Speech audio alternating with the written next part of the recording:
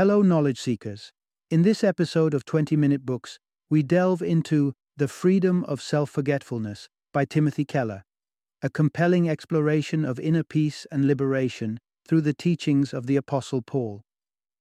Published in 2012, this book offers a transformative journey towards genuine rest by advocating for blessed self-forgetfulness.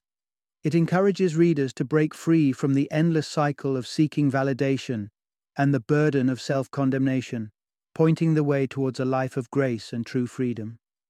Timothy Keller, the author of this insightful work, is a best-selling author, renowned speaker and pastor whose teachings have resonated with millions globally.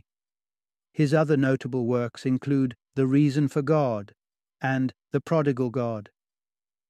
Keller's impact extends beyond the written word through his influential Timothy Keller Sermons podcast, where he discusses theology, culture, and the life-changing power of the gospel. The Freedom of Self-Forgetfulness is a must-read for anyone on a quest for intellectual and spiritual depth.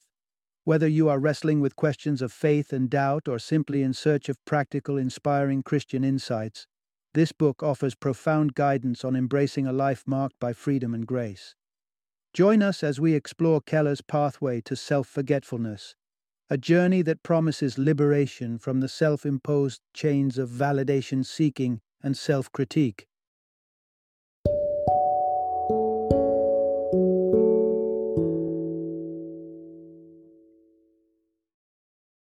The Freedom of Self-Forgetfulness, The Path to True Christian Joy. Introduction. Discover the liberation in forgetting yourself. In a world where your value seems incessantly judged by your latest Instagram post or the milestones on your resume, it's easy to get caught in the tangled web of self-scrutiny and comparison.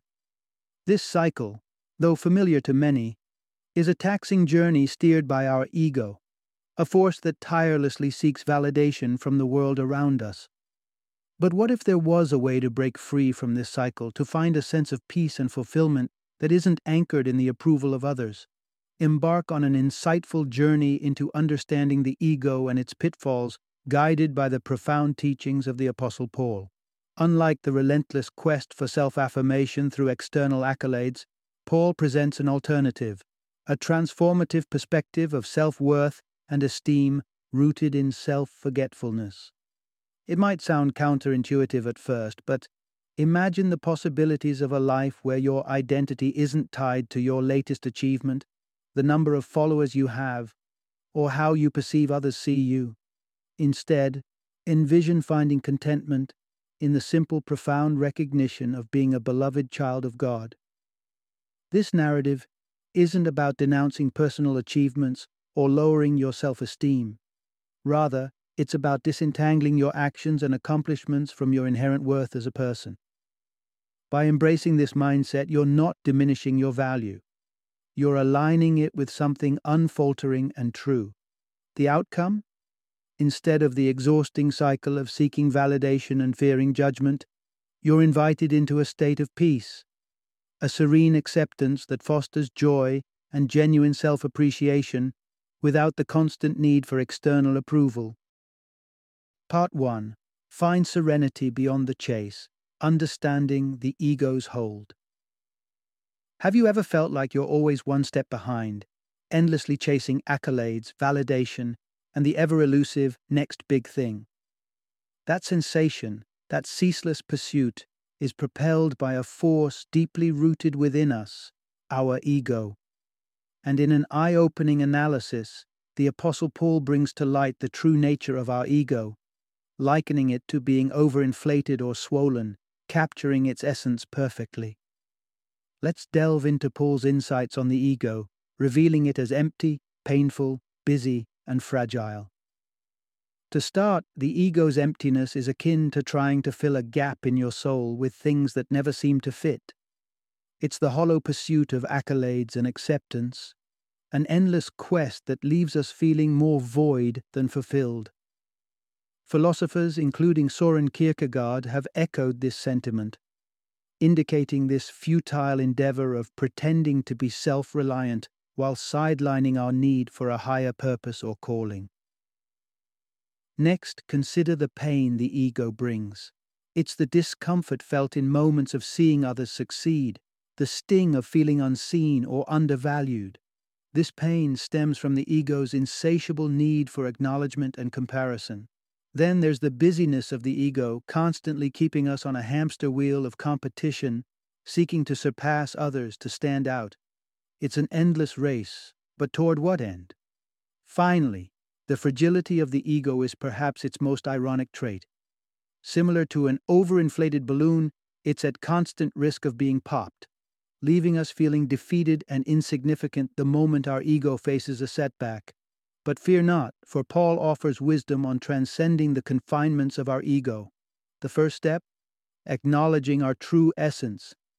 You are not merely the sum of your achievements, followers, or material wealth. Your worth is immeasurable and stems from something far greater, being a cherished creation of God. This realization invites us to let go of this perpetual need to prove ourselves. The second step Paul suggests is to pivot our focus. Rather than amassing a catalog of personal triumphs, we're encouraged to look outward, to serve, to see the strengths in others, and to embrace humility. Reflecting on Mother Teresa's words, "If you judge people, you have no time to love them," highlights the power of shifting our perspective from critiquing to appreciating and understanding. Embracing our identity in God and fostering humility not only relieves us from the ego's exhausting demands, but also unveils a life filled with purpose, peace, and profound fulfillment. It's a journey from competing to contentment, from proving to peace.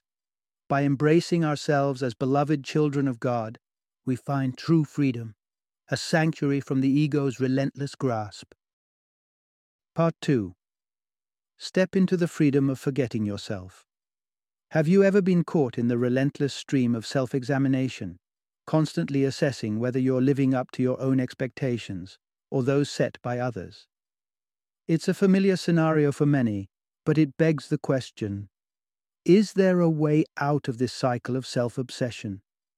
The answer might just lie in the wisdom shared by the Apostle Paul, who adopted a standpoint on self-esteem and self-worth that might seem radical to many. Paul had this to say about criticism and self-evaluation. "I don't care what you think about me. I don't even care what I think about me." Imagine that level of detachment from the opinions of others, or even from your own inner critic. To paint a clearer picture, think about the last time you presented at work. The anxiety of wondering what your boss, peers, or clients thought might have been overwhelming. Paul's approach offers a different perspective, one where neither the opinions of others nor his own self-judgment held any power over him. You might have heard advice suggesting that the best course of action is to define your standards and live by them, sidestepping the expectations of others.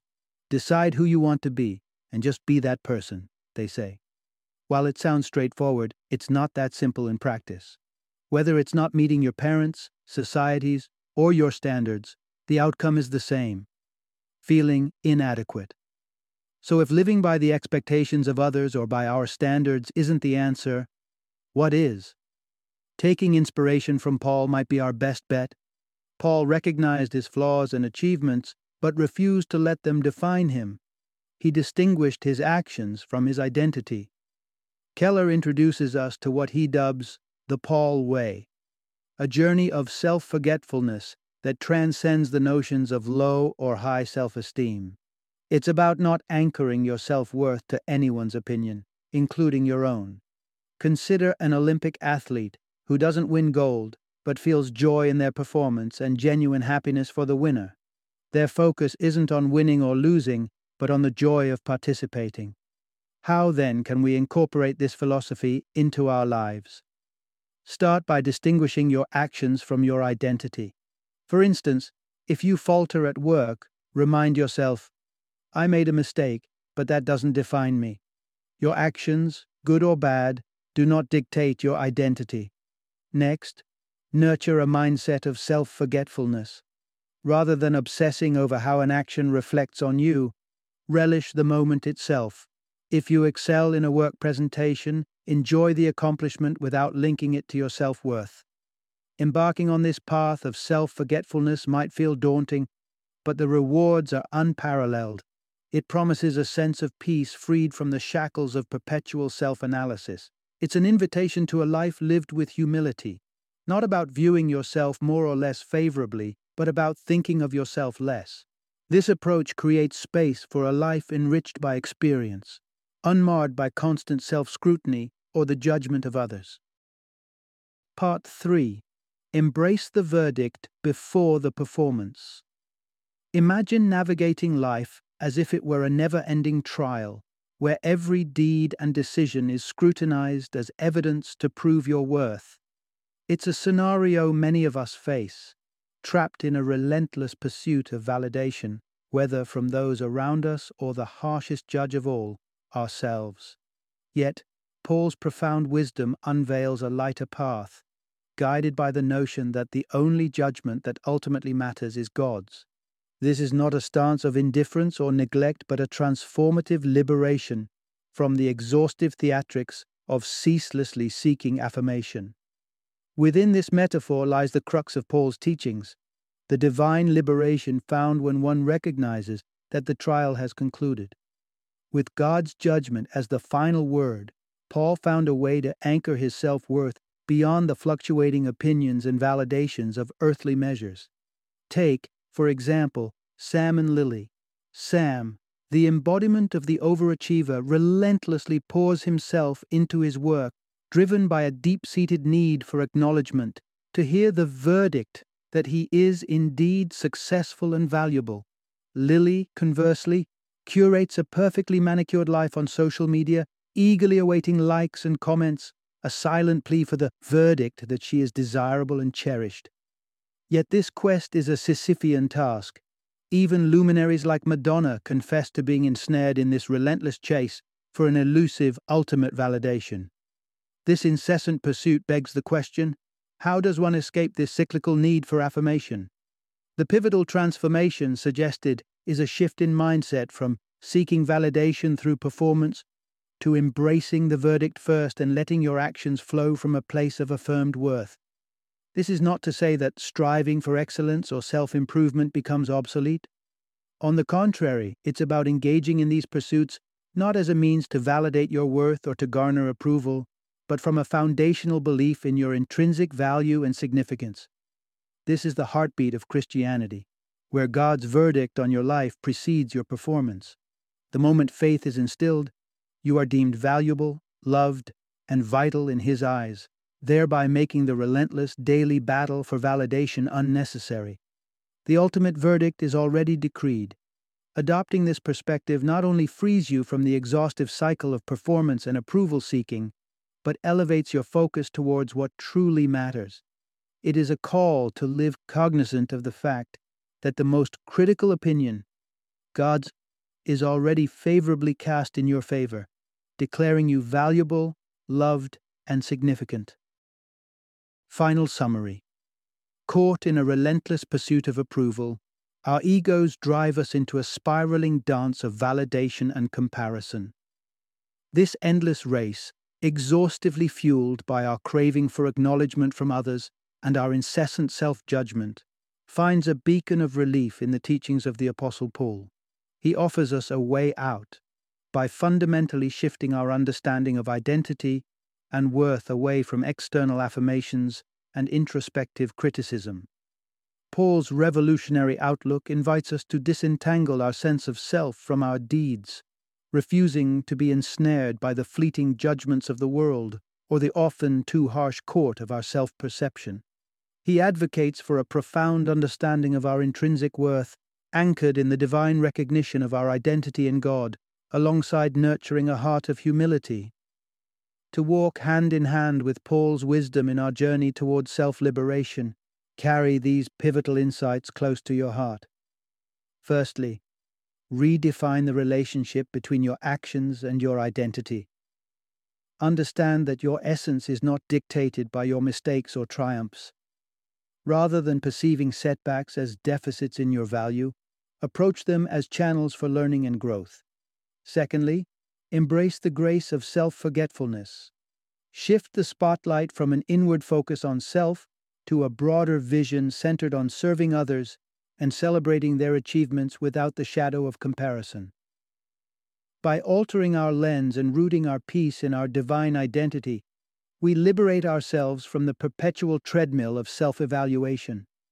The path to a richer, more contented existence lies not in the echo chambers of external approval, but in recognizing our inherent worth that emanates from a deeper, unshakable source. The final verdict on our value resonates from within, echoed in the whispers of the divine, not in the fleeting applause of the world.